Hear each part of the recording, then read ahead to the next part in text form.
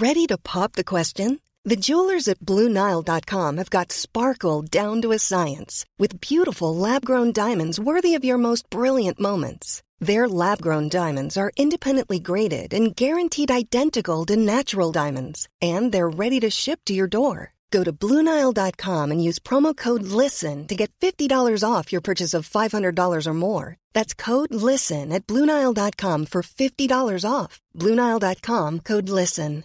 Hiring for your small business? If you're not looking for professionals on LinkedIn, you're looking in the wrong place. That's like looking for your car keys in a fish tank. LinkedIn helps you hire professionals you can't find anywhere else, even those who aren't actively searching for a new job but might be open to the perfect role. In a given month, over 70% of LinkedIn users don't even visit other leading job sites. So start looking in the right place. With LinkedIn, you can hire professionals like a professional. Post your free job on linkedin.com/people today.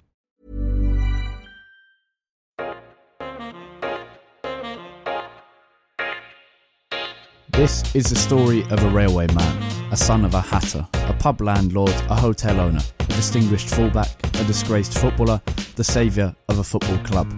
This is a man who is not remembered through a statue outside Old Trafford, but who, along with his St Bernard dog, is responsible for the very existence of Manchester United. He is undoubtedly the most important signing the club ever made. This is the story of Harry Stafford, an Edwardian man who wore a white top hat and loved the spotlight, but who, having told everyone he was headed to Australia, boarded a boat to the USA in 1911. You're listening to United Through Time. Born in Crewe, Harry Stafford's name is little known, even though a little part of his story is a regular one in Manchester United folklore. Stafford joined Newton Heath as a player in 1896, and 8 years later he was suspended from football by the FA.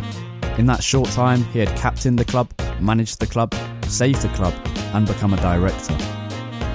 This is episode 2 of United Through Time, the new podcast delving into Manchester United's long and famous history.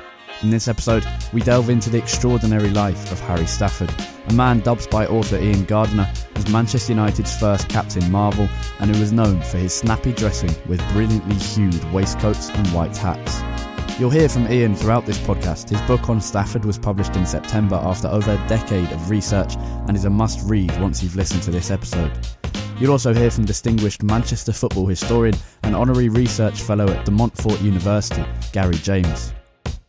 I am your host, Harry Robinson, and going in chronological order, United Through Time focuses on the most important individuals at the club since Manchester United was founded as Newton Heath in 1878.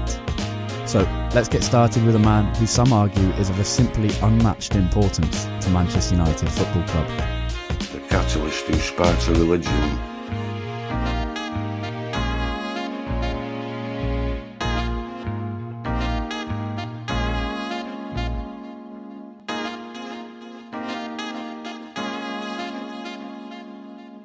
On the 24th of April 1909, a joyous Harry Stafford leaped into the air in celebration, hugging Louis Rocco, who stood beside him in the main stand at the Crystal Palace football ground, and anyone else he could find to embrace.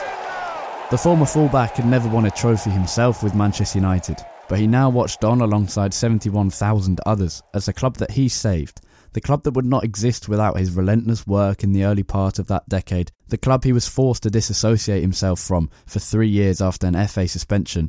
It was that club he watched, lifting the country's most prestigious trophy.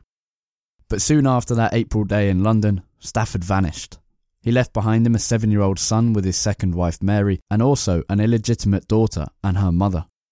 And so, when Old Trafford, a brand new Archibald Leach designed stadium that was the envy of the land, opened on February the 19th, 1910, Harry Stafford was not there, the man who had made it all possible. Stafford reappeared on the census of 1911, staying at a lodging house on Bristol Road in the Edgbaston area of Birmingham. He described himself as an unemployed publican, a pub owner. Listed alongside him was a girl called Alice Oldham, though she was put down on the census as Alice Stafford. The census claims, falsely, that they had been married for 5 years.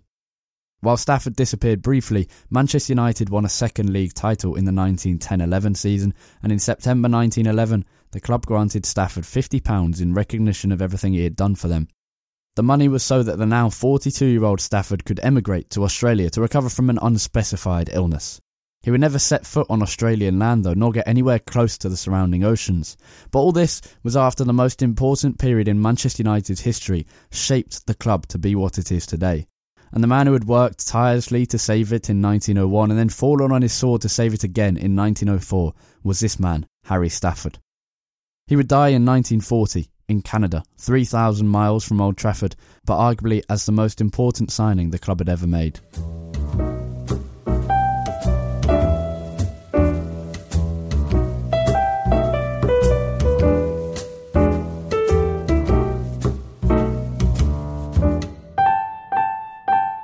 It was the Victorian age of gaslit streets with carts yanked along by trotting horses down cobbled streets that Harry Stafford was born into. It was the age of the self-made man, a time of opportunity for all, of urbanisation, industrialisation. It was Great Britain's great era. But for the majority it could also be an era of vile conditions, a state that generally saw itself as having no duty to its citizens' health and well-being. It was an era of the rich getting richer until the workers finally made a stand, an era in which the political landscape shifted and working class life mutated into something entirely different from before. It was into this world on a Monday that Harry Stafford was born. Monday the 29th of November 1869. In February 1970 he would be baptised at Wedgwood Methodist Chapel on Heath Street. 26 years later he would be playing on the Newton Heath. But for now it was a mixed upbringing for little Harry. His family were initially relatively comfortable. Crewe was a railway town. In 1837, when the railway line had first opened, Crewe was a tiny village with a population of only 200 people. By the time Harry was born though, 18,000 people lived around him. As Ian Gardiner, author of the brilliant biography on Harry Stafford, explains, the city revolved around the London North Western Railway Company. It was the age of steam, and the town of Crewe was dominated by the London and North West Railway. It was a company that provided its employees with homes, water, gas, hospital facilities and what have you. But it also ruled the town with an almost military authority. Harry's father was George Stafford, a worker at the LNWR company. His mother was George's second wife, Eliza Brett. Her family had lived in Nantwich, very close to Crewe, for hundreds of years and had history in the area. This family had a few interesting tales, with a couple of attempted suicides, including one successful one, and some family battles with another of the aged families of the area. Harry's grandfather, Ralph Brett, had committed suicide in a puddle and then tried to leave a trail behind to blame the Bebbington family. Thomas Brett stabbed himself and made the same claim, but didn't manage to kill himself and so was sent to a mental institute instead. Harry would have been teased about these family issues as he grew older, but at a young age things were pretty comfortable. The Staffords had a 15-year-old servant called Elizabeth Anchors, and his father had two jobs. One was at the railway, but in Crewe, many of the workers looked to find a second method of employment because railway jobs were irregular and unstable. People could be laid off when business wasn't going well, which is why the trade union movement was growing at such a fast rate around this time, and why eventually the Labour Party was founded about 20 years later. George Stafford's second job was as a hatter. In later life, Harry Stafford would regularly don a remarkable white top hat. Perhaps this style stemmed from his father.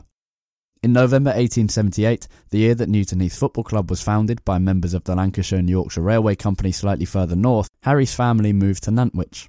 Recession was bad and so people didn't want to buy hats, but it was in Nantwich where Harry became friends with Walter Cartwright, a boy of a slightly younger age, born in January 1871. This relationship would last a lifetime, or at least until Harry moved abroad in mysterious fashion. In 1884, Harry began work at the LNWR company, starting as a 14-year-old apprentice boilermaker. He made 4 shillings a week, working 54 hours. He followed in the footsteps of his father George as well as his brother. This was Victorian Britain. Conditions were terrible. Railway workers died at a rate of 500 a year. It's a dangerous place to work, giving rise to a gallows humour and work hard, play hard attitude among a lot of the workers. And fatalities weren't uncommon, and there was even a department that made prosthetic limbs for injured personnel. Many of the workers at the LNWR joined the volunteer corps of the company, a group who could be called for active service in the army at any point. This included Stafford. In 1888, Newton Heath joined The Combination, a league trying to compete with the Football League. It failed. It was set up, though, by Crewe secretary James G. Hall. Crewe had just reached the FA Cup semi-final, but were beaten by Preston North End at Everton's home ground, Anfield. Harry was more focused on athletics at this point. He ran in all the events from the 100 yards to the half mile, but was also a fantastic hurdler. His brother, Walter Stafford, was a sprinter. The pair were regular winners and their name frequently appears in the local newspapers of the time. Nantwich Road and Crewe held the AAA Championships in 1888 with a number of American athletes in attendance. Harry had some success, but football would soon come calling his name.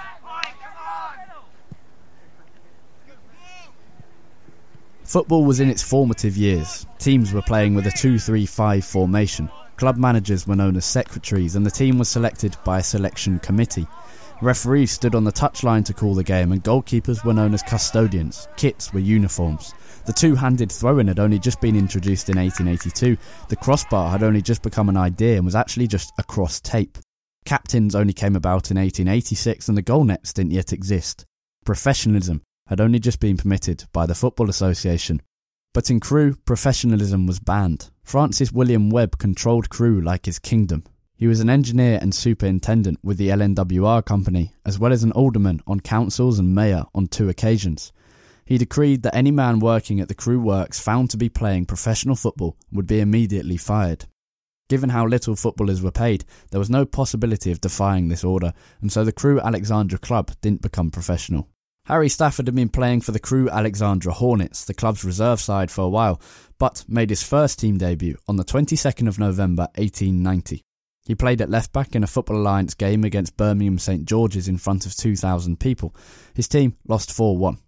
The next week, though, he celebrated his 21st birthday and did so with a great 6-1 win against Walsall Town Swifts. Crewe won the Cheshire Senior Cup 2 years later with a 3-1 win against Northwich Victoria. That was Stafford's first big taste of success. Not a huge amount would follow, to be honest. Stafford played a great defence as Crewe won another Cheshire Senior Cup a couple of years after that, according to local newspapers, but trophies isn't why Stafford is important. There was unrest at the LNWR company throughout this period, and at the end of the 1891-92 season, the Football League was reformed. Crewe were elected into the new Division 2, and in the expanded Division 1 entered Newton Heath, the Wednesday and Nottingham Forest. That summer of 1892, meanwhile, saw Stafford win a number of sprinting athletics championships, including at the Derby Harriers meet and Hinckley meet. For Crewe Alexandra football team, though, things would never develop properly because of the railway company's insistence that professionalism was wrong. They became a hated team of amateurs. Much like Newton Heath, Stafford's next team, Crewe were a team of brutes. They complained about everything while creating much to complain about for the opposition at the same time. All throughout the 1890s as well, the LNWR company were cutting jobs and hours. 5-day weeks became 3-day, full salaries became bit part, and relatively comfortable lives like the ones that George Stafford and his family lived became ones filled with fear and trepidation. For Stafford, he had a fiancée living down in London called Frances Wood. His brother, Walter, also lived down south, and Stafford visited them both whenever Crewe travelled down to face Woolwich Arsenal. In one match against Arsenal, Stafford suffered a sprained ankle and probably stayed a couple of extra days with his future wife and brother. Importantly though, it wouldn't be the last injury on his ankles. It would be a recurring issue that ruled him out of various periods once he joined Newton Heath. The 1894-95 season was disastrous. Crewe's enforced amateurism was catching up with them. The LNWR were cutting jobs again, and there was a huge rail accident on the 23rd of December as 13 people were killed. Christmas Day wasn't much of a morale booster either. Crewe was spanked 6-0 by Newcastle at St James's Park. Stafford's side then won none of their 6 games in January and finished the 36-game season having conceded 113 goals. That stat made them the worst Football League side of all time, and they finished bottom of the second division. They weren't yet voted out of the league for being so rubbish, but the following season continued in a similar vein, and they really were the hated team of the country. Violent and playing unattractive football, no one really felt any sympathy for Crewe, but looking back, to be fair, it seems like they had to resort to such tactics because of their amateur status, which wasn't their choice, but the railway company's. At this time, remember, Manchester United was still Newton Heath. The boys who played in green and gold were hardly the model professional club. The pitch at Newton Heath was described in the history of the Lancashire FA as, in places hard as flint, with ashes underneath that had become like iron, and in others thick with mud. The club's own description of it just after the turn of the century was, little more than a clay pit, its surroundings a quagmire. But Newton Heath were a professional club, and remember little Walter Cartwright, the kid a little bit younger than Harry Stafford who looked up to him back in Crewe some years ago? Well, he was one of those getting knee-deep in clay mud every week, playing for Newton Heath. About 9 days into March of 1896, Harry Stafford opened his front door to a pair of moustached men. Less than 2 weeks later, Stafford had made his debut for the Newton Heath club in a 1-0 friendly defeat to Sunderland. One of the men was Harry's best mate, Walter Cartwright, and the other was Alfred Harold Albert. Alf Albert was quite a character, a schemer, a wheeler, a dealer, the Del Boy of Newton Heath. He became the club's first full-time employee after they entered the Football League in 1892. Albert was a wily old fox whose near impossible job was to juggle Newton Heath's books after they became a limited company in 1892. He was one of those guys who never operated as well as when his back was against the wall, and it was said that Alf could follow somebody into a revolving door and come out first. And despite a couple of financial own goals, it was Albert who kept Newton Heath alive during the 1890s. Albert, Stafford and Louis Rocker, three men of creativity and determination who kept Newton Heath and Manchester United going right up until 1950 between them, before they passed that baton on. Albert was the first, then Stafford and then Rocker. Albert often received court orders in the post. These were blue pieces of paper telling Newton Heath to pay for one thing or another, yet somehow he once used this blue piece of paper to his advantage, and it's a demonstration of the kind of character he was. He had heard a player with a local club hadn't been paid for a few weeks. It was quite possible, according to Ian Gardiner, it was a goalkeeper at Ardwick, later renamed Manchester City. Albert asked this keeper if he fancied joining Newton Heath. He then gave the player the blue court order and told him to wave it in front of the face of his club secretary at Ardwick, demanding a transfer or he'd sue him for the unpaid wages. The hope was that the other club secretary would be so fearful, even just by seeing the blue sheet, that he'd allow the transfer. Incredibly, it worked, and the keeper, who may be William Douglas, made his debut for Newton Heath the next weekend and also got paid his owed wages by the old club. It was a trick that summed up Albert, and the kind of tactic that Louis Rocker would employ many years later, wheeling and dealing their way to success. Anyway, it was this Alf Albert who helped bring Stafford to Newton Heath. He was the club secretary. Alongside him was Walter Cartwright. Walter Cartwright was a friend of Harry's from childhood. They were teammates at Crewe. They just stood as each other's best man at their respective weddings and were godfathers to each other's children. Cartwright named his son after Harry and looked on him as the brother he never had. Walter was definitely instrumental in getting Alf Albert to sign Stafford in 1896. Quite what Cartwright, Stafford and Albert spoke about can't be known, but the headline of the Manchester Courier read, "A new player for Newton Heath," and below that said, "Harry Stafford of the Crewe Alexandra team has been transferred to the Newton Heath club."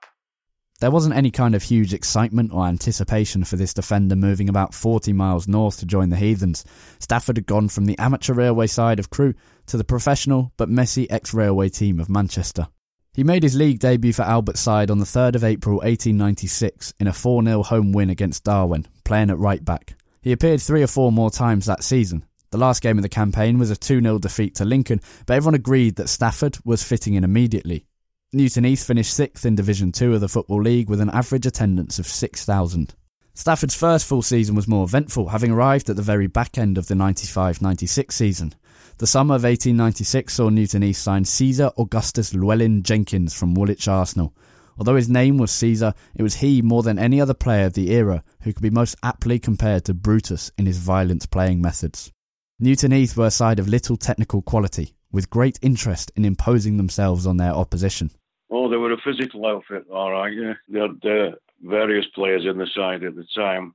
Harry Stafford was joined there by Caesar Jenkins, who was another one known for his gladiatorial ways. Caesar Jenkins was the emperor of the psychopath-like footballers. Newton Heath away would have been one hell of an intimidating fixture. Here was a grounds next to a plethora of factory chimneys, spurting out fumes with innumerable poisonous gases. The ground was a clay pit, and on it played a team of, as Ian Gardiner says, fucking psychopaths. But the whole side was playing in this fashion, not just Caesar Jenkins, and the 96-97 season saw Stafford grow to great popularity. After victories for Newton Heath, players and fans would go to Shude Hill to celebrate together, which would always be lively on a Saturday evening in Manchester. It would have been particularly so when the Heathens came from behind to beat City 2-1 at Bank Street on Christmas Day. 18,000 were watching and the game had to be stopped twice after the barriers around the pitch broke and people surged onto the playing surface. Stafford joined the fans in Shude Hill after and they loved him. He enjoyed being recognised throughout Manchester. And it was in that season that Stafford could finally turn professional after many years of being stifled by the Crewe Railway rules. For clarity, he was still working in Crewe at the LNWR, and so the rules of professionalism set by the dictator-like Frank Webb still applied. But Webb was forced to change his ridiculous rule after one concerned official from the railway company asked why Crewe's traffic receipts were down compared to other places. The reason was because there was no Football League team. Crewe had been voted out of the top division because no one liked them. Webb had to change his mind and so professionalism was allowed, and on the 22nd of March 1897, 366 days after signing for Newton Heath, Stafford registered as a professional footballer for the first time in his career. Newton Heath finished second in Division 2 in Stafford's first full season, and so went into the round-robin test matches that decided promotion and relegation back then. It was the top 2 Division 2 sides against the bottom 2 Division 1 sides. They couldn't manoeuvre their way through these games though, and so stayed down. It was a huge season of promise in 1897. The second place finish was good, although ultimately meaningless, and the Heathens' only actual achievement was winning the Healy Cup final against City in a 5-3 win, not a major trophy. Stafford would soon be made captain, and Newton Heath were now consistently good, but never quite good enough to earn promotion. They finished 4th for 4 seasons on the trot, before the club's financial situation forced them to unload some key players. While things were better for Stafford on the pitch at Newton Heath, it wasn't always so positive off the pitch. The drinks and the atmosphere at Shude Hill after games was great for him, and so was the fame, but his fiancée Fanny Wood was coming home to Crewe. She'd contracted tuberculosis. The partners decided to get married in the little time that Miss Frances Annie Wood had left. Stafford's final night out before he became a married man was Christmas Day after the Hyde Road derby against City. On the 29th, Stafford was married at St Paul's Church in Crewe. They moved into a house together in Crewe, and Stafford was in and out of the Newton Heath side, partly due to ankle problems, but mainly due to his sick wife back in Crewe being his main concern. Newton Heath lifted the Lancashire Senior Cup that year, but in the final at Goodison Park, Stafford was sat in the stands. He'd had a breakdown during a 2-2 draw against Lincoln. Fanny's health was deteriorating, and it can't have been a happy time for him. It was a 4th place finish for Newton Heath again and a Lancashire Senior Cup victory, but nothing else, still no promotion. And on the 23rd of May, Fanny Wood died just 5 months after her and Harry had sealed their marriage. Harry was in mourning, but only until the LNWR's annual summer trip to the coast. This year, the railwaymen went to Flyde. Stafford saved a drowning boy while others watched on. He waded out to sea and brought him to the shore. He did so with the help of his dog, a St Bernard. Elsie Davies, daughter of soon-to-be United owner John Henry Davies, told the BBC about the event many years later. Harry Stafford said, I would sell that dog for anything in the world. He saved my life at sea. There was a man drowning and I rushed in to save him. The man got very obstreperous and I had to knock him out, hold him with one arm and whistle my dog from the shore, got hold of his collar and he brought us both in. He said, otherwise I would have been drowned with the man. So I think the world of that dog. Stafford saw it as an epiphany. He stopped mourning over his recently passed away wife and started living. Over the next few years, he really would live life to the full as a Jack the Lad, charismatic footballer that everyone came to remember. He bought a white straw boater hat, he'd grown up in a hat shop, remember, and to go with it was a multicoloured waistcoat. It was quite the outfit for a working-class railway boilermaker. It didn't take long for Miss Fanny Wood to be replaced as Stafford's loved one. He'd already met a girl called Mary Evans. He'd frequented the Victoria Inn in Rhyl while on holiday there a couple of summers ago. The pub was owned by a man called Robert Evans, a man with a magnificent moustache and, as Ian Gardiner writes, a magnificent pair of daughters too. Harry Stafford spent the rest of his summer here, enjoying it with the younger of the two daughters, a brunette called Mary. Both the daughters worked at the pub, and by the end of the summer, Mary Evans was besotted with the widower, Harry Stafford. He wouldn't be a widower for long. In November 1898, Mary Evans was by Harry's side at the christening of Harry Cartwright. Walter Cartwright and his wife Sarah had named their son after Walter's childhood friend. On the 20th of May 1899, Harry Stafford was married to Mary Evans at St Paul's Church in Crewe. It was only 17 months since he'd married Fanny Wood in exactly the same spot.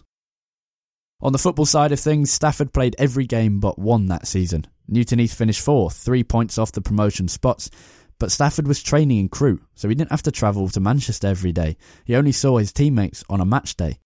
True professionalism had not yet engulfed the club. Although he was enjoying himself on the football pitch and playing regularly without injury, it wouldn't have been the most settled of times for Harry personally. He remained a member of the volunteer corps of the LNWR company, who could be called for active service in the army at any time, and on the 10th of October 1899, the Second Boer War began. The British were defending their rule over the Boer and southern African states. A number of footballers were called up to fight, not anywhere near the same numbers as for the First World War 16 years later, but it wasn't rare for a team to be left in the lurch. Joe Clark of Newton Heath was called upon, for example. Stafford would have had this on his mind every time an update came in the newspapers about the country's progress in the war. One particular update in the Athletic News is a testament to Harry Stafford's character. If all the men who are to fight under England's flag possess his pluck and nerve, then the war will not last long. Stafford would never get to show that pluck or nerve, because on February the 10th, 1900, he became owner of the Bridge House Inn. It was a pub in Wrexham, the largest town in North Wales.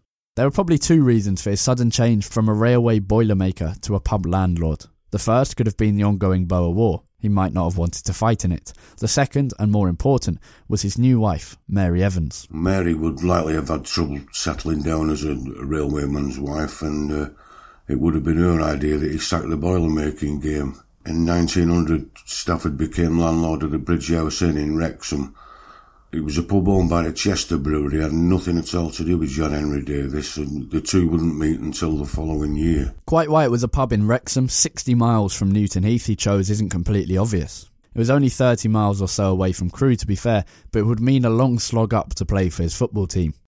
On the 15th of February 1900, Harry Stafford clocked out of work at the Crewe Works for the final time, bringing a 40-year association of Staffords working at the LNWR to an end.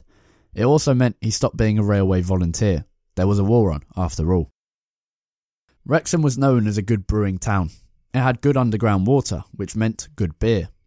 Stafford missed Newton Heath's fixture against Small Heath on February the 17th, a 3-2 victory, as he travelled down to his new life. He rode along in a small cart that carried all his belongings as well as him, his wife, his new father-in-law and a couple of Welsh nieces. Also with him was a little Welsh terrier and an all-important huge St Bernard dog. This was a dog that would shape Manchester United's future. Major the St Bernard dog. Stafford had a new wife, a new pub, a new job. He had the same football team though, and Newton Heath was starting to get into trouble. The official receiver was brought in and debt collectors weren't sympathetic. Walter Cartwright held a testimonial game around this time. Fans and players raised money in buckets and it was a good collection. But Walter never saw the money because the bailiffs came in immediately and took it. £1 and 6 shillings was left for him. He bought a round for all his mates with it and was so skint after his own testimonial that he and Harry Stafford jibbed the train back to Crewe. The club were now paying players by splitting the gate receipts rather than paying a wage. Easter of 1900, just after Stafford's new pub venture began, saw Joe Cassidy sold to Manchester City for £250. It was one of a number of times that United would desperately flog a player to their rivals for cheap to save themselves financially. Cassidy, at the time, was the best centre-forward to have ever played in a Newton Heath shirt. The average attendance fell to 6,000 or so as Newton Heath finished 4th for a 3rd consecutive year. City, meanwhile, were in the First Division, with 16,000 watching every game. A grand bazaar was announced in 1901. As plans began, Alf Albert, the scheming fox of a club secretary, was furious. He hadn't been pleased with selling Cassidy to Manchester City, and he was certainly not going to be in charge of a club who relied on a bazaar to stay afloat. He put in an immense effort into saving Newton Heath for the last couple of decades, but his time was up. He passed the baton on to Lincoln City's James West, who took over as secretary.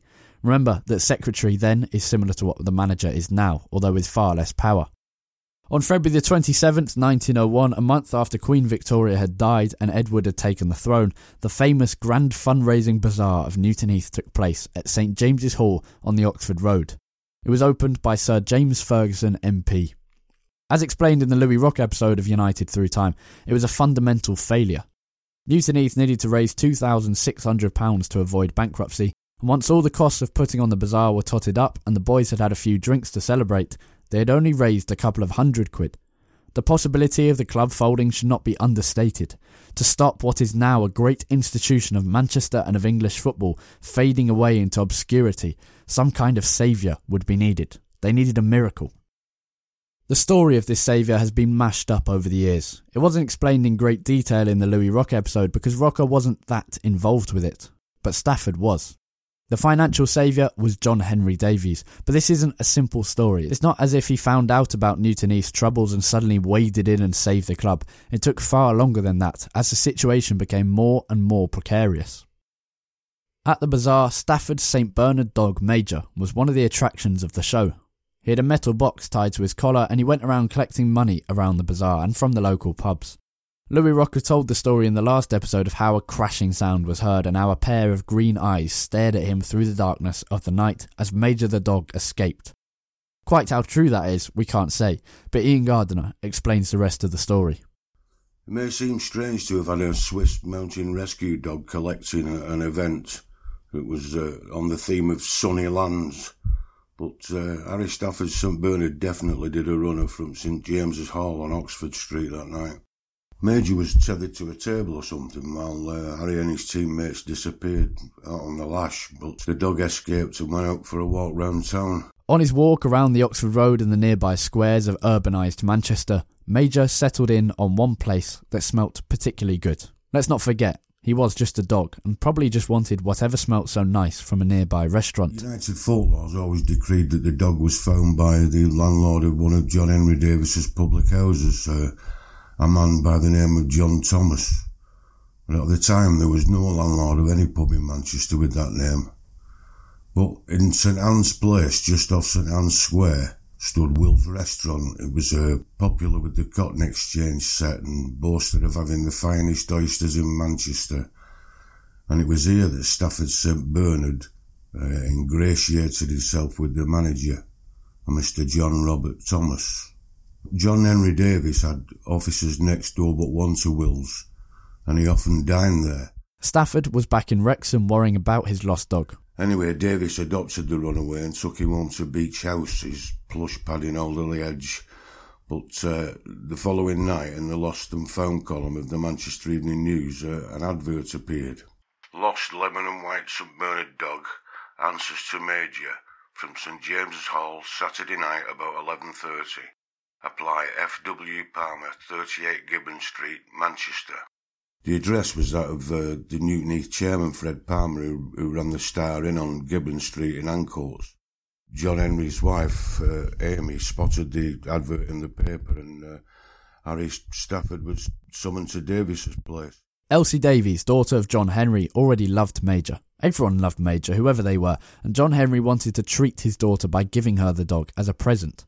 She explained the story in an interview with the BBC some decades ago. We found the name out on the collar, and it said on the collar, "My name is Major of Railway Street Crew. I am Harry Stafford's dog. Whose dog are you?" And we all thought that was a wonderful thing. It must belong to someone with a keen sense of humour. Anyway, my father sent for this Harry Stafford, and he came to the house. My father tried to strike a bargain with him. Would he sell him the dog? So Harry Stafford said, I would sell that dog for anything in the world. He saved my life at sea. J.H. Davies started to win Stafford round. He offered him the chance to manage one of his pubs. Stafford's pub in Wrexham had been a failed venture. There had been a huge problem with the beer in the northwest of England only a few months before. Certain breweries had been providing poisoned beer with arsenic in them and people were killed. Harry Stafford had been seen pouring barrels of beer away from his Wrexham pub, and although it wasn't his fault, he could never regain his credibility in the town. So when Davies offered him the management of the Bridge Inn back in Manchester, it was hugely tempting. The keys were handed over to Stafford by J.H. Davies' right-hand man, J.J. Bone, on July the 19th, 1901. On the opening night of the pub, Harry Stafford was joined by Newton Heath fans, teammates and others to celebrate. Davies was only buttering Stafford up though. Still, Major the dog belonged to Harry Stafford, and still, Newton Heath were a club on a downward spiral towards non-existence. As Britain entered the year of 1902, things weren't looking good at all. January the 9th saw a winding up order granted. An old director of the club, Mr. Healy, had brought the order forward after being owed the £242 he had given the club previously. He'd waited a long time before doing so, but had no real option other than to do it in order to regain his money. The club's game against Middlesbrough was suspended because the official receiver had locked the gates of Newton Heath Bank Street ground. Stafford's immense efforts began here. The bazaar had been one thing, but now he went on to full charge alongside Walter Cartwright. He made huge appeals for help from anyone he knew. He received subscriptions at his new pub, the Bridge Inn, and took several donations. He went door to door all around Newton Heath, Clayton and Ancoats to raise money. The Manchester papers reported the following. Mainly through the efforts of Stafford, who had printed some hundreds of subscription lists, something like £380 has been subscribed this week. It wasn't enough though. It did mean they could afford to play Brighton, but they couldn't afford to stay overnight, so travelled down at 4 a.m. to the south coast, arrived completely knackered and were beaten 4-0. On the 23rd of January, the judge, Reginald Brown, issued what was seen as simply a stay of execution for Newton Heath. It appeared to be just a matter of time before it all came crashing down, but Stafford's efforts probably helped to convince people otherwise, and maybe even convinced Judge Brown to make the decision he did. It was Stafford, with the help of several other players, who fought hardest for the club's survival. Now, finally, almost a year on from the bazaar itself, this is where it's likely that Manchester United's most important ever transfer took place. As a hard-headed businessman, Davies knew how to press home his advantage. Which means the most to you, your club or your dog? He said, well, I adore my dog. And he said, I adore my team as well. Well, he said, what would you do, Mr. Davies? He said, well, I would take it over completely, furbish you with a brand new team, and you would still be retained as captain, and we'd make the ground decent, and everything would be made all right for you. Now, if I do that, will you let me have the dog?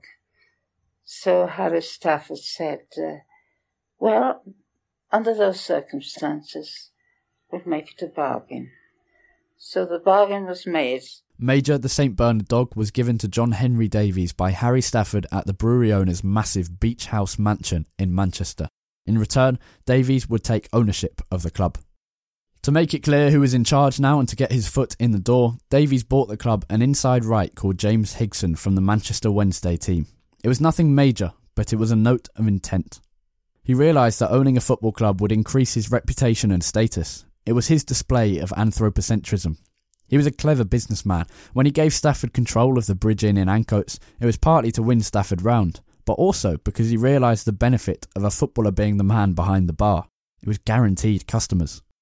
On the 15th of March 1902, the Manchester papers wrote, Newton Heath officials have at length decided upon calling their supporters together, and a public meeting will be held next Tuesday evening in the new Islington Hall. It was here that things began to move slightly more quickly. It was now 13 months since the bazaar, and finally things had begun to look a little bit better. But at the start of the meeting, the situation was still looking ominous. The new Islington Hall was filled by men in cloth caps and mufflers hanging out over the balconies and talking. The supporters' meeting would have been crowded at the time, and tobacco smoke filling the air and the grumbling of different voices. Chairman of the club, Fred Palmer, oversaw matters, and it was doom and gloom. Palmer taught those in attendance through the finances of Newton Heath. It was hard not to be miserable upon hearing those. But Harry Stafford stepped up. He asked Palmer how much the club needed to be on a sound footing. The answer was £2,000. Stafford said he had 5 names who were willing to give £200 each and pay the money into the bank at once. You can imagine the reaction of hundreds of frustrated working-class football fans. Stafford took to the stage to huge cheers. This was the city of Manchester, as Henry Hunt had been greeted at Peterloo in 1819, as other great orators of Cottonopolis, the working man city, had been greeted when they demanded the vote, the free press, working rights. Stafford stood atop of the stage in Ancoats and received the adoring cheers of the crowd in front of him. The donors were to be Mr. Davies, Mr. Taylor, Mr. Bone, Mr. Jones and Mr. Stafford himself. The meeting was to be adjourned until those men could show themselves and confirm it in person. Stafford was mobbed as he descended the platform. It wasn't instant this fix though. The club was not saved immediately. There were discussions and worries to be had, anxious moments when it all could have collapsed. One meeting to discuss the situation saw only one person turn up, for example. On the 9th of April, though, after some consternation, the Manchester Evening News reported that an amicable settlement had been found and announced that a new board would take over at the end of the season on the 18th of May. It was a bad year for Manchester's football teams because Newton Heath finished 15th in Division 2, their worst ever position in the table, and Manchester City were relegated. City still drew crowds of 17,000 on average though, Newton Heath were only being watched by around 4,000 a game. It was around this time that Harry Stafford brought Fred Bacon to the club. He was to become trainer. Bacon had been one of the finest amateur runners in the country, briefly holding the world record for the fastest mile by an amateur runner. It was one of Stafford's many small but vital contributions. A last-minute winner in a semi-final replay against Bolton in the Manchester Senior Cup secured a final against the newly relegated Manchester City. Stafford lifted the trophy.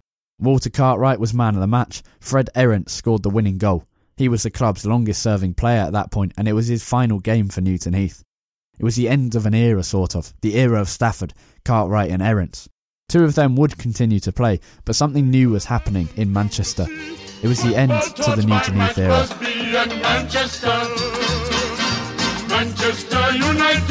Manchester United, an iconic name. To find the origins of it, it's time to take things back a few months to Christmas of 1900. Newton Heath are in a woeful situation. Harry Stafford's pub in Wrexham is not going well. He's getting older. Stafford announced a benefit match for himself shortly after Christmas. It was to be played on Tuesday the 5th of March 1901, and the New Brighton Tower had agreed to play a full-strength side, a rare thing for a benefit match. It would happen just after the Newton Heath Bazaar. The Bazaar had been a failure, but this match was even worse. Just like the Bazaar, it had been built up to be something special. Stafford had organised for it to be lit up by candles pitchside in an amazing illuminated fixture. Now, this is Manchester, the city of workers, of Alan Turing, Emmeline Pankhurst, of Oasis, the Stone Roses, the Smiths, City United. But this is also Manchester, the rainy city. 15 minutes into Stafford's amazing illuminated fixture at the Bank Street ground, the game was called off as the candles were put out by the rain and the wind. It was rearranged at least. A mixed team of players from Newton Heath, Manchester City and a few other clubs would play together. This mixed team won 4-2. Billy Meredith and Joe Cassidy of Manchester City played alongside Stafford. They didn't play under the name of Newton Heath though, but instead this mishmash of players was called Manchester United. No one thought much of it. It did sound quite good though. On Thursday the 24th of April 1902, a year or so later, Newton Heath's name was changed to Manchester United. It would come into force for the next season. A vote was put to the fans between sticking with Newton Heath and changing to Manchester United, and the obvious choice won. The club didn't play at Newton Heath anymore, but also the chairman of the club, the new chairman of the club, was desperate for Manchester to be in the name. The Ardwick club had had great success and drawn in great crowds since becoming Manchester City. They represented the city of Manchester. Newton Heath only represented Newton Heath. And so it was Manchester United. Soon after, John Henry Davies would change the colours to red and white as well. I'm Sandra, and I'm just the professional your small business was looking for. But you didn't hire me because you didn't use LinkedIn Jobs. LinkedIn has professionals you can't find anywhere else, including those who aren't actively looking for a new job, but might be open to the perfect role, like me. In a given month, over 70% of LinkedIn users don't visit other leading job sites. So if you're not looking on LinkedIn, you'll miss out on great candidates like Sandra. Start hiring professionals like a professional. Post your free job on linkedin.com/people today. Mom deserves the best, and there's no better place to shop for Mother's Day than Whole Foods Market. They're your destination for unbeatable savings, from premium gifts to show-stopping flowers and irresistible desserts. Start by saving 33% with Prime on all body care and candles. Then get a 15-stem bunch of tulips for just $9.99 each with Prime. Round out Mom's menu with festive rosé, irresistible berry chantilly cake, and more special treats. Come celebrate Mother's Day at Whole Foods Market. Hey there, it's Michelle Norris. I'm host of a podcast called Your Mama's Kitchen. When I travel, I'm usually looking for a way to find a taste of home when I'm not at home. And one of the things I love to do when I am at home is entertain. And Airbnb allows me to do that. When I was in California recently, I rented a house that had a great kitchen. And when we were sitting around the table, we're all thinking, we're in someone else's house. Someone could be in all of our homes as well. If you have a home, but you're not always at home, you have an Airbnb. Your home might be worth more than you think. Find out how much at airbnb.com/host. Davies had now taken over the club. It was a one-man show with him funding it all. Stafford, Bone and the others might have been the names given by Stafford when he promised £200 each at that meeting in Ancoats, but it's likely that Davies funded their share of the money, and he would fund everything else too. After the change in name, Harry Stafford and James West took charge of football matters and straight away went out shopping, bringing in several new players to don the brand new red jerseys. Stafford reverted to amateur status, and some commentators have labelled this as like some noble act done for the sake of the club. But Harry had no choice, because as a serving director, he wouldn't be allowed on the payroll. So after that, he got his wages slipped to him in a plain brown envelope. So Stafford was an amateur player, sometimes a captain as his role decreased in side, often manager and always director. He was, importantly, also the scout for the club and the man in charge of bringing players in. Charlie Roberts would become the first ever Manchester United player to represent England. He was brought in by Stafford in a game-changing transfer for Manchester's football scene. It was a sign that the new Reds in town meant business and could do business well. United chairman JJ Bentley was also Football League chairman. It was a fact that often caused quite significant controversy. He travelled down with the Manchester City party in his role as Football League boss as the Blues of Manchester went to play in the FA Cup final of 1903. Unbeknown to City, Bentley had arranged an appointment at the plush Holborn restaurant in London. He was meeting with Mr. Joseph Bellows, the chairman of Grimsby Town. Grimsby had a fantastic central defender called Charlie Roberts. He was a sought-after man of English football. Everyone wanted him, including City. While Bentley and Bellows met in London, Harry Stafford was on the end of a telephone line with Charlie Roberts beside him.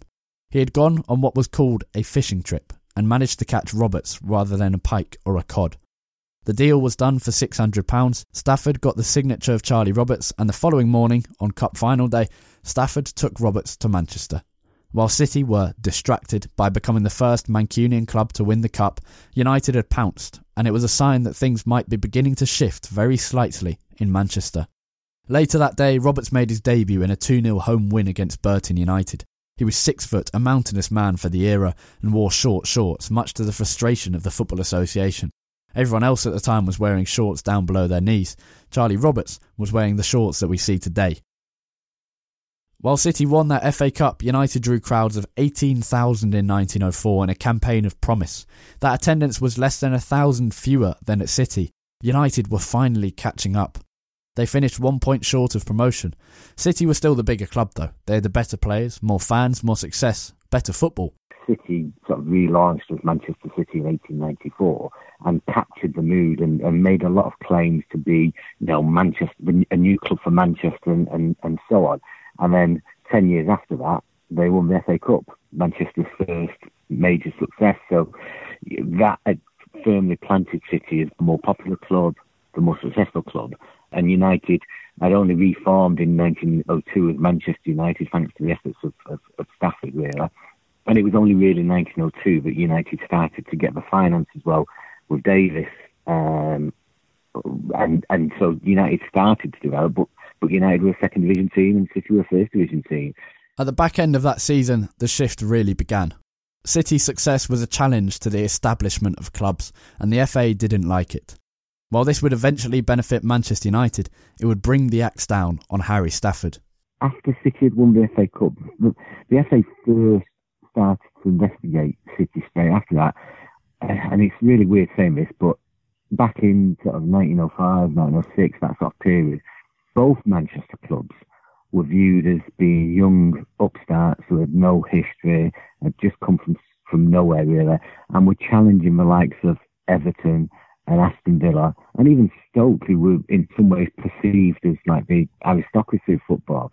So when City won the Cup in 1904, some in the FA were saying, how can they do that? Bought success, if you like. And they investigated and they found some minor errors, but nothing significant in City's account. City were FA Cup champions and challenging for the league, but as Gary James explained, no one from the establishment enjoyed their success. The FA didn't find as much at City as they'd hoped in that initial investigation. It began in May 1904, just after the Cup triumph, when City's financial director, George Madders, was introduced to Thomas Hindle, the FA's chief auditor, at the back of the Hyde Road Hotel in Manchester. Mainly, the FA could only find some slight irregularities in terms of paying the fathers of players, bribing them basically. Heavy punishment for what the FA did find would follow. United knew that, and partly because they had JJ Bentley, the Football League chairman, on their board. The FA were going to shift their focus to the other part of Manchester. Former Secretary James West was all too happy to hold his hands up.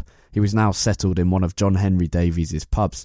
But that wasn't good enough for the FA, because West had left some time ago and was out of football for good, having been replaced at United by Ernest Magnell. The man the task fell to save Manchester United was Harry Stafford. The FA needed more, and Harry could provide that. And so, Stafford fell on his sword. He retired from football and relinquished his seat on the Manchester United board. He had to fall on his sword because if the FA really dug deeper into the club's finances, they would find a remarkable amount of wrongdoings. In return for his sacrifice, Stafford would be given the Imperial Hotel in Piccadilly, one of the Manchester Brewery's largest properties and right by the London Road railway station. More on that later. On the 21st of September, Stafford appeared in front of court. It was a matter about the contents of the gin in his pub. His appearance a fortnight later in front of the FA Consultative Committee would be much more life-changing though. He and James West attended that committee at the Grand Hotel in Manchester. It was chaired by Charles Clegg. Clegg is an interesting character, having played in the first ever international match between England and Scotland back in 1872. A Sheffield man, he became chairman and president of the Football Association and performed in both roles for both Sheffield Wednesday and Sheffield United, while helping to found the latter club. During his reign in charge of the FA, he became known as the Napoleon of football. One story about Clegg is too funny to omit. He was once faced with a young player who had said some ungentlemanly remarks to a referee. Clegg asked the player what he had said to the referee, and the player replied, "Well, I said, I've shit better referees." "I see," said Clegg. "All right, I'll tell you what to do. I'll give you a week to prove you could do just that, but if you can't, I'm afraid you'll have to pay a £1 fine." Despite that story, he was generally a fierce man in terms of investigations and punishments and wouldn't let United get away with anything. So it was this man who Stafford and West faced up to. They pleaded guilty to the mismanagement of finances, thus exonerating Davies, Bone, Taylor and Jones, who must have been oblivious to the wrongdoings. Of course, it's very unlikely that this was actually true. On December the 12th, a couple of months later, the FA Special Commission met in London to decide on the appropriate punishment for Stafford and West. Both were suspended from football until May the 1st, 1907, meaning almost a 3-year ban. Stafford, though, was praised in the Manchester newspapers the next day, rather than vilified. On the 10th, Stafford had gone to watch United beat Gainsborough Trinity 3-1 at Bank Street. It was the final time he'd be allowed to watch the team he had saved for a couple of years. Now, this was the end of investigations into United, for now at least. City's time in the spotlight wasn't over though. The Blues were FA Cup champions and were storming towards the title. They were northern and working class. They were definitely out to get these new northern working class clubs that were challenging the traditions of football. A year after that investigation, things with City got more heated. They travelled down to one of the establishment clubs, Aston Villa, for what became a hugely controversial game. The game was full of arse, for instance. Sandy Turnbull was in the middle of it all. He became a big star at United as well. Sandy Turnbull was absolutely loved by City fans.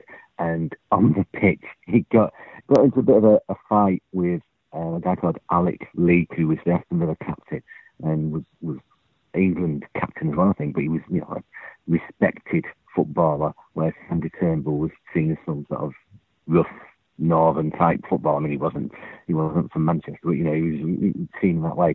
And so he got into this sort of tangle with him and stuff.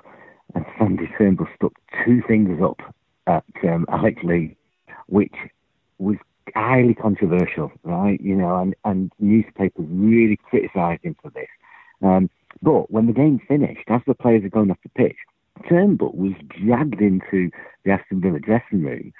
Nobody could get in. Like 5 minutes later, he's thrown out with cuts and bruises. The Villa players had attacked him, basically. Leake claimed after the game that City's Billy Meredith had offered him a bribe of £10 for Villa to throw the match. City needed a win to secure the title on the final day of the season. There was no proof of this bribe, and it was one man's word against another. Meredith was football's first bona fide superstar. He was loved, but not by the FA necessarily. A Welsh winger, Meredith was one of the best players the game had ever seen and would go on to play well into his 40s. He's a remarkable man. Alec Leake is also remarkable. He was England captain. The FA loved him. In August of 1905, a few months after the game, Sandy Turnbull was suspended for 4 weeks for being beaten up by the Aston Villa players in a mind-blowing decision. And at the same time, Meredith, being the Beckham of his time in terms of fame, was suspended until April 1906.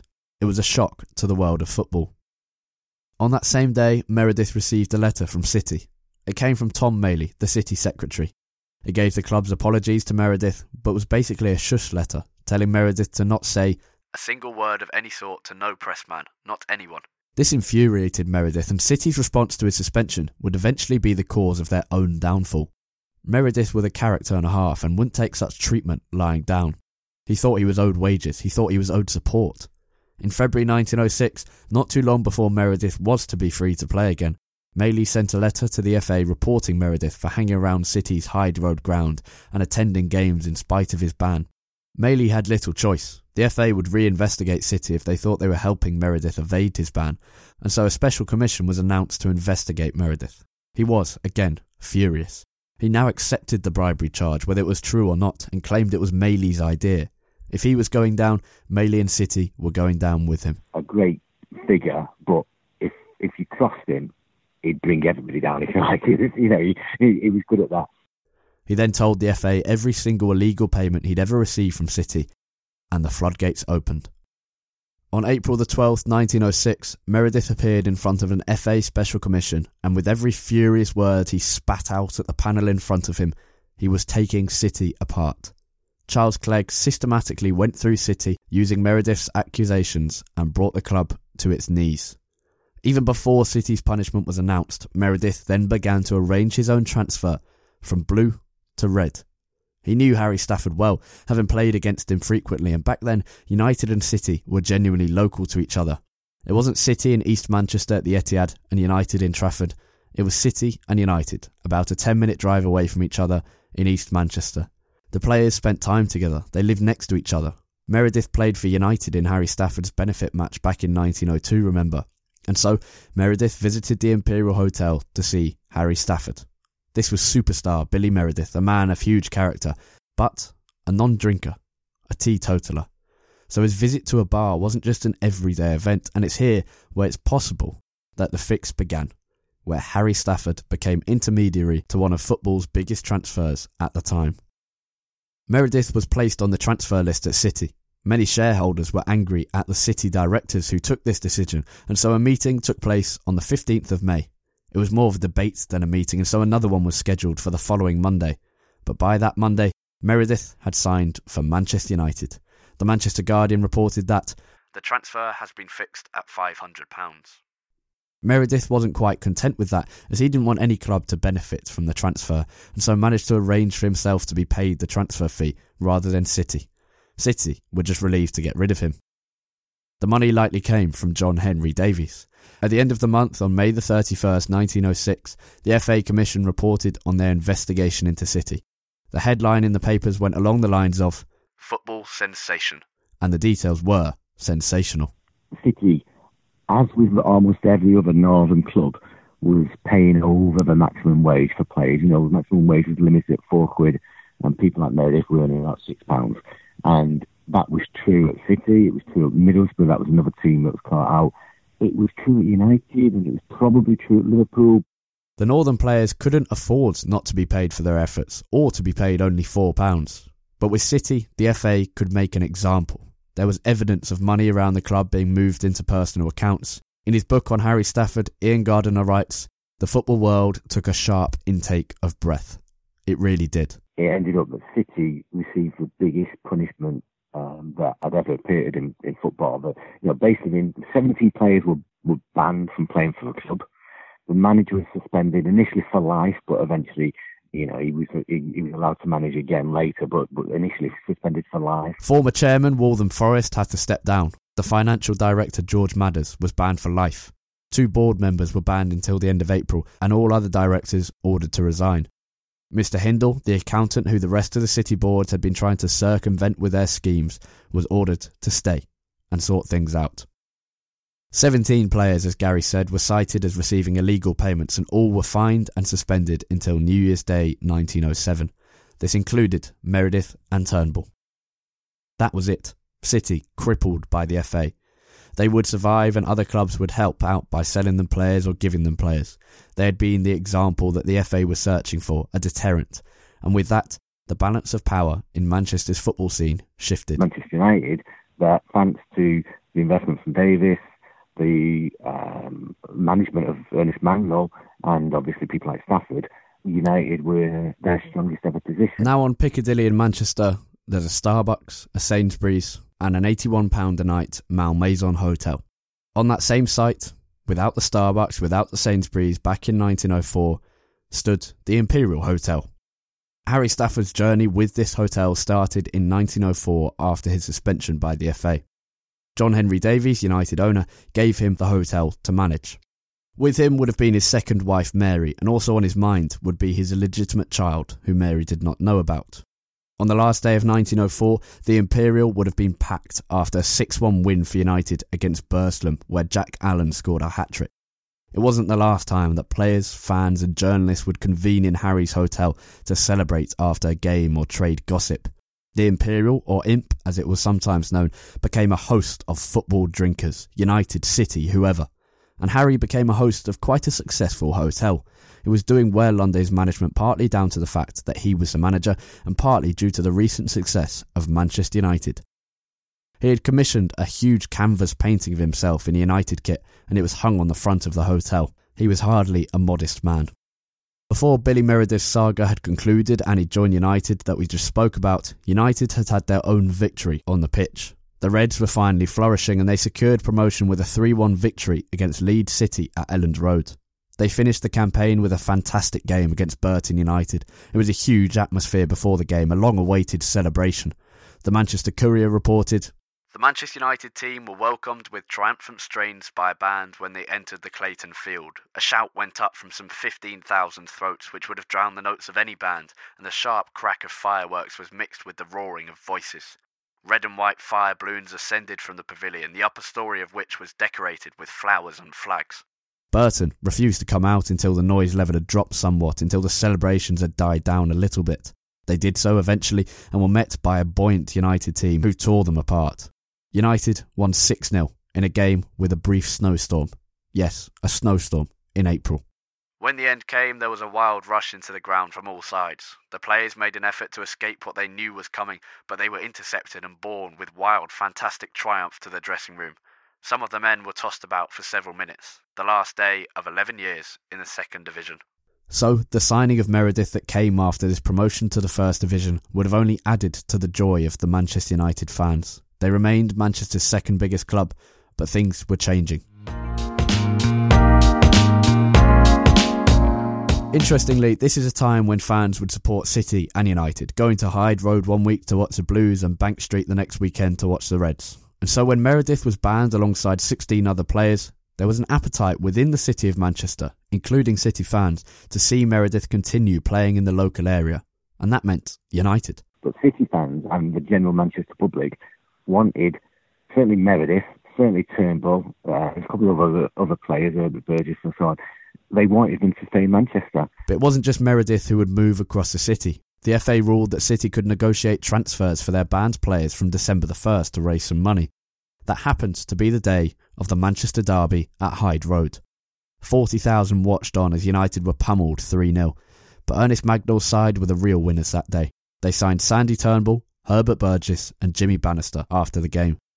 It's quite possible the deals were negotiated before, just like Meredith, but when other clubs found out, they were furious. United had snatched in before any others could compete. The Reds' bad form in that time continued. They only won one game in the whole of December. But on January the 1st, 1907, the bans against Turnbull, Meredith, Bannister and Burgess were lifted, and all four made their debuts for United at Bank Street in knee-deep mud on New Year's Day in a 1-0 win against Aston Villa. Stafford may have been involved in bringing the City boys to United, or at least his hotel may have been the venue for negotiations over a pint or a gin. But he himself was still suspended. His Imperial Hotel had another purpose though. It could be used to sign players, trade gossip and more. Luton chairman Ernest Gibbs later recalled of Stafford's hotel that it used to be said that one could sign a complete professional team in the small hours of May Day. But for Meredith, now of United and still of great fame, the Imperial Hotel was the place in which the Players' Union, the predecessor to the Professional Footballers Association, could be restarted. The Welsh winger had tried to begin such an organisation before and failed. The death of Thomas Blackstock, a United player, while in action for the Reds may have been a trigger. Stafford had actually signed Blackstock and brought him down from Scotland to Manchester, and so when he dropped dead in the middle of the pitch, it would have been a painful personal moment for Harry Stafford. As Ian Gardiner writes so poignantly, Stafford had taken Thomas away from his mother to sign for Manchester United and brought him back dead in a box. Meredith wanted to revive the Players' Union and Blackstock's death encouraged this. 23-year-old Leeds player David Wilson had also died early in the season, leaving a wife and a 5-month-old baby with nothing to their name. More on the Players' Union in a second.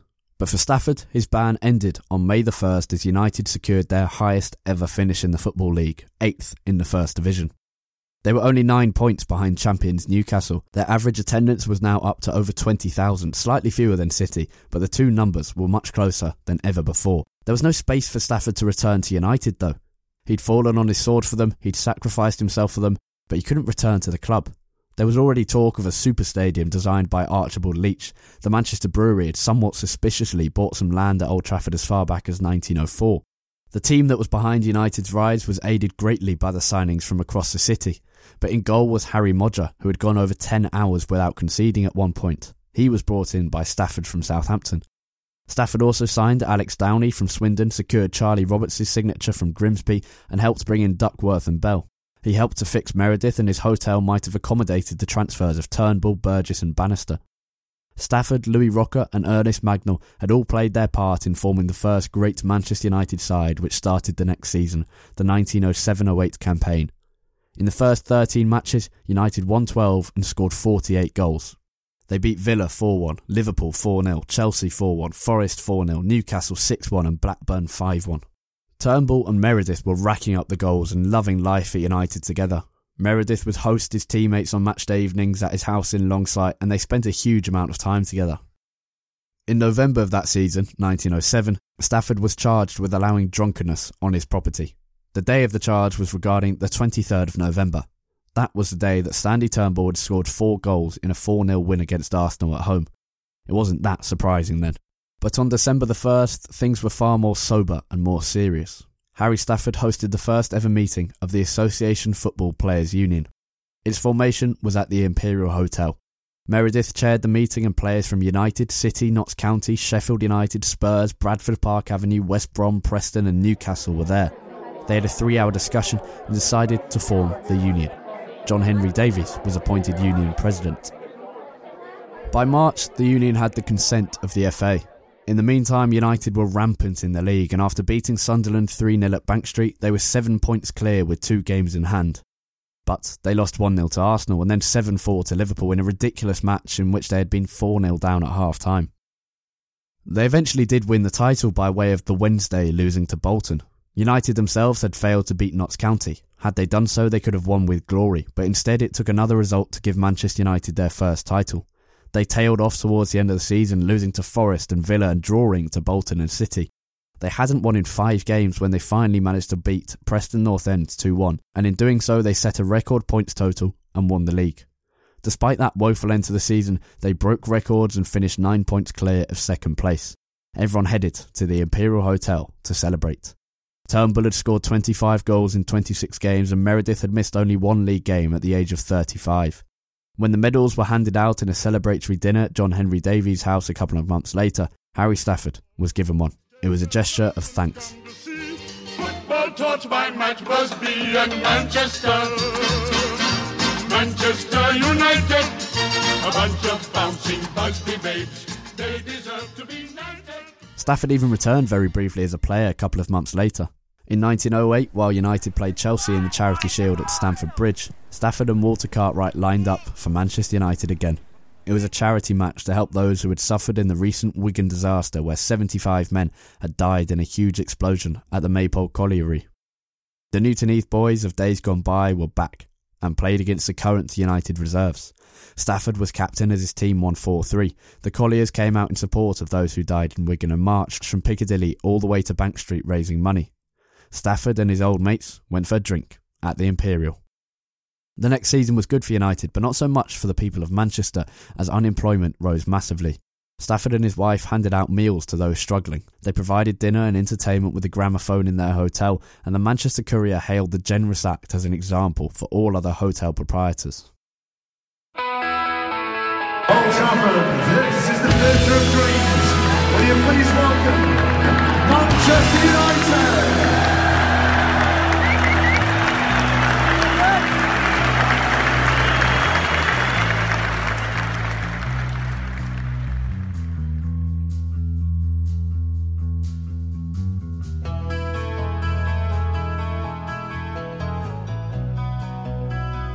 It had been 4 years since there had been serious questions about the purchase of land by the Manchester Brewery, but at Yuletide 1908 it was announced that a stadium at Old Trafford would be built for Manchester United. Neither money nor care is to be spared in ensuring the comfort of players, officials and spectators. Things just got better and better. League champions, a new stadium, some of the best players in the country, and the FA Cup would top it all off. The 1909 Cup final was to be held at Crystal Palace. Not the current Crystal Palace of Selhurst Park, but the genuine, the real Crystal Palace at the football ground in the area. Rocker's brigade travelled down. Louis Rocker was in his red and white striped pyjamas. Stafford was with him among the United officials who met at the London Road station just next to his own Imperial Hotel on the Friday morning. United beat Bristol City to win the FA Cup. They weren't the first team from Manchester to do so. They were 5 years too late behind their rivals, but it was a triumphant day. They returned to huge support in Manchester. They'd actually had huge support in London too. For some reason, probably because of Meredith in part and also because of United's league success, most Londoners cheered on the Reds. Other Southerners lent their support to Bristol City, but the London locals became United fans for the day. As Ian Gardiner says, Edwardian Cockney Reds. And Manchester United have won the FA Cup. Stafford was there in the main stand, hugging Louis Rocker and anyone else he could find as the FA Cup trophy wore a scarlet ribbon. He watched Manchester United win the FA Cup. It was the club he had saved from the abyss, who he had sacrificed himself for.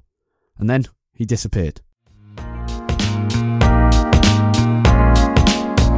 Stafford vanished and left behind his wife Mary, who was his second wife. He had a 7-year-old son and left him too.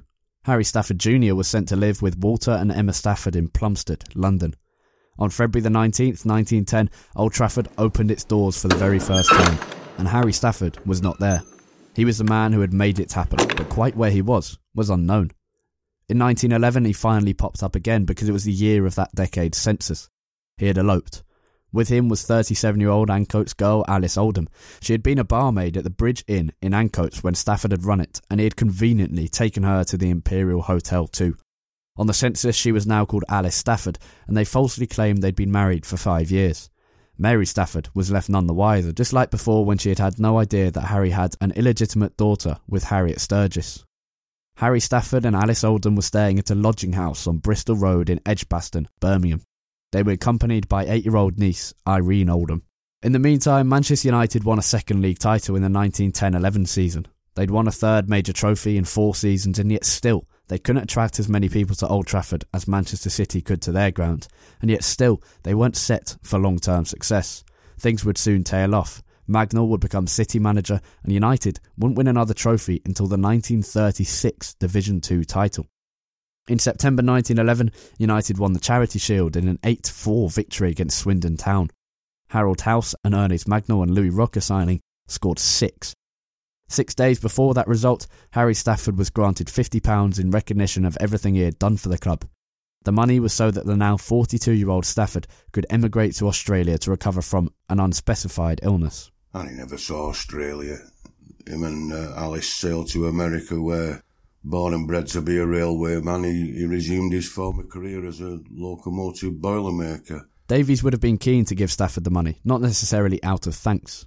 The pair were quite different characters, well, very different in fact, and Stafford returning to the club as a figure would only make the FA more inclined to launch another investigation.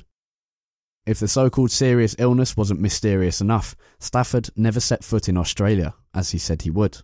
On the 18th of October 1911, he and Alice Oldham boarded the ship the Devonian from Liverpool. He had bought tickets at a cost of £19 and 10 shillings each, and the Devonian was going to Boston, Massachusetts. He laid false trails the whole journey, first by telling United he was going to Australia, and then when he filled out the forms on the boat, where he wrote that he was going to Fall River rather than Boston. The journey took 5 days, and 32-year-old Tom Oldham, Alice's younger brother, met them at the dock. He was a railway worker at the New York Central Railroad. Harry Stafford wrote a letter to Jimmy Catton, the editor of the Athletic News, soon after arriving in America, and suggested he was going to become the football coach at Harvard University.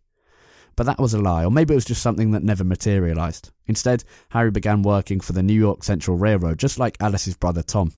Openings had arisen because of big strikes in which a number of workers ended up being sacked. Harry spent Christmas of 1911 with Alice and Tom in New York State. In mid-1912, Stafford became coach of a football team in Schenectady, a city in New York State that was a blossoming area of the time. It was a new football team organised by the Sons of St. George, Englishmen and some Americans who wanted to learn the game. They aimed to join the New York Central League. The Schenectady Gazette at the time reported that Mr. Stafford is undoubtedly the best all-around association player in the country. They also praised his cricketing and wrestling ability. Quite where that came from is unknown. It was the start of a common trend where people reported on Stafford as a hero, with either no or false evidence. Stafford claimed he'd won medals with players he hadn't, played with players he hadn't. The team weren't admitted to the New York Central League, and so it folded before it even began. At one point in America, Stafford tried to play again, but couldn't get into the local locomotive team, and so he refereed instead. He made a couple of greatly controversial decisions in favour of the local team, unsurprisingly. He also began running again, lying about his previous success in England.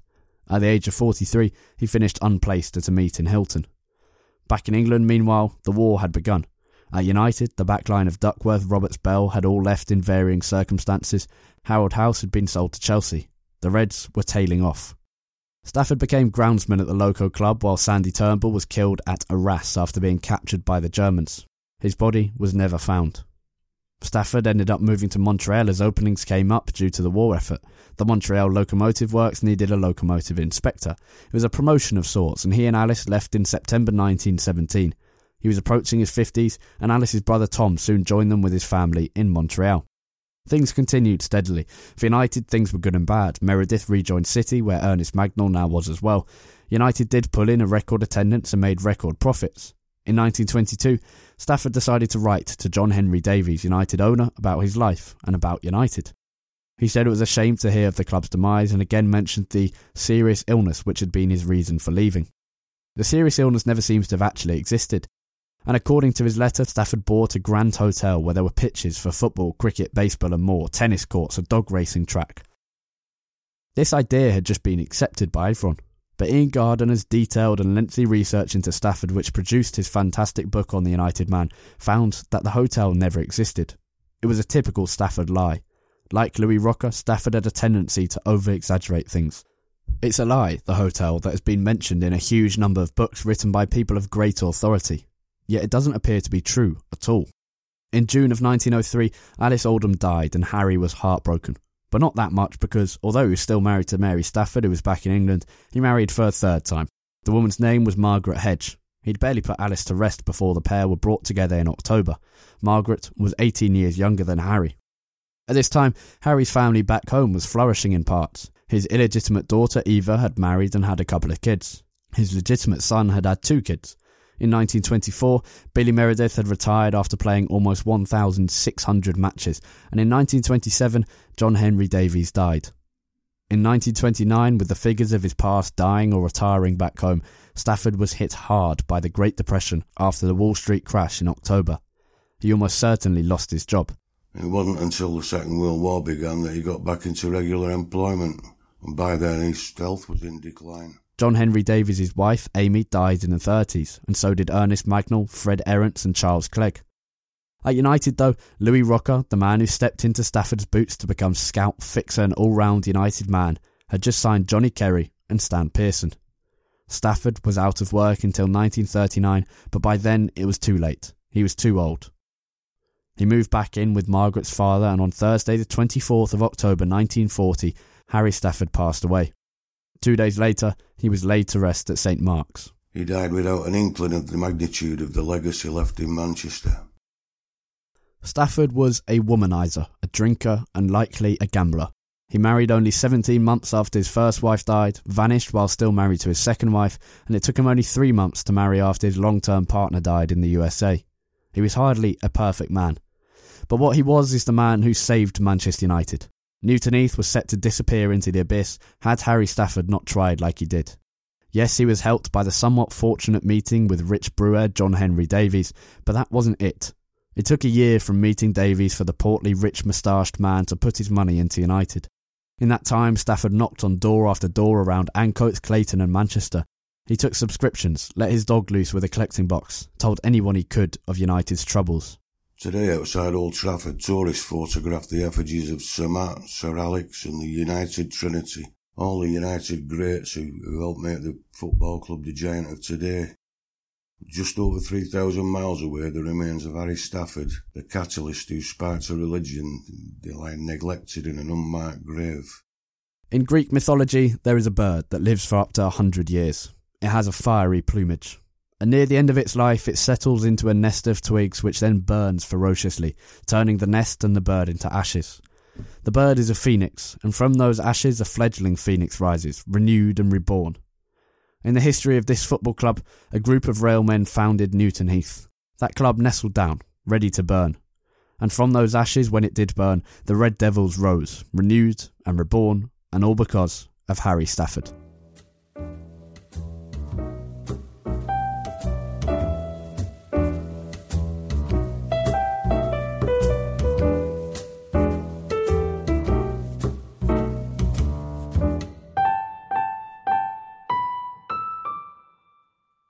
I hope you've enjoyed the second episode of United Through Time.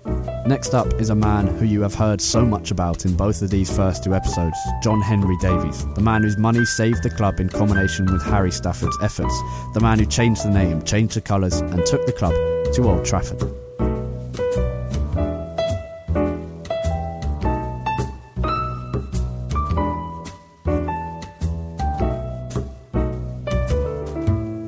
This podcast was written, produced and hosted by me, Harry Robinson.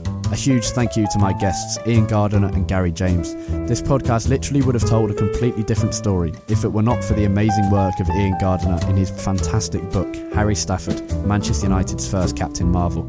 It's one of the must-reads for any United fan. It's available on Amazon, from Empire Publications and on eBay. Thank you also to Gary James, whose knowledge on Manchester football history is unmatched. He has a book out next year on football history in the city up until 1919, covering the founding of both United and City with original research and documents never found before. It too will be a must-read. Thank you to those of you listeners who have left reviews on iTunes. Your kind words are hugely appreciated. And a final thank you to anyone who's still listening.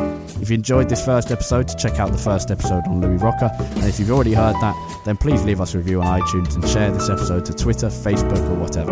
We'll have one episode every month on one individual, and follow us on Twitter at UTD Through Time to keep updated. And we'll be publishing a few tales of United's history on our website at unitedthroughtime.com. Cheers for listening.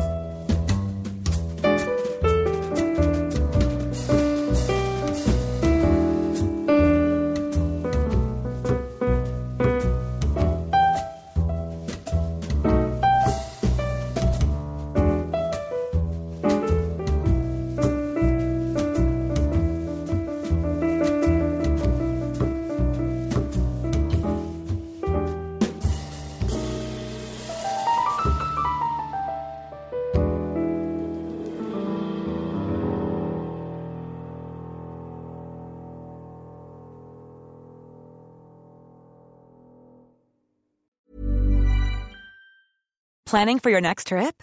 Elevate your travel style with Quince. Quince has all the jet-setting essentials you'll want for your next getaway, like European linen, premium luggage options, buttery soft Italian leather bags, and so much more.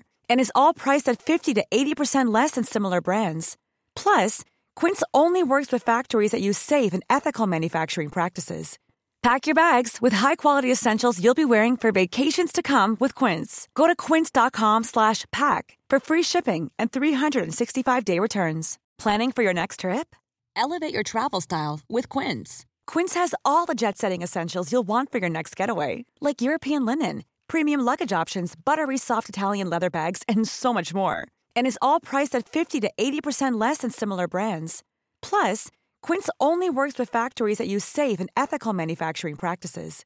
Pack your bags with high-quality essentials you'll be wearing for vacations to come with Quince. Go to quince.com/pack for free shipping and 365-day returns.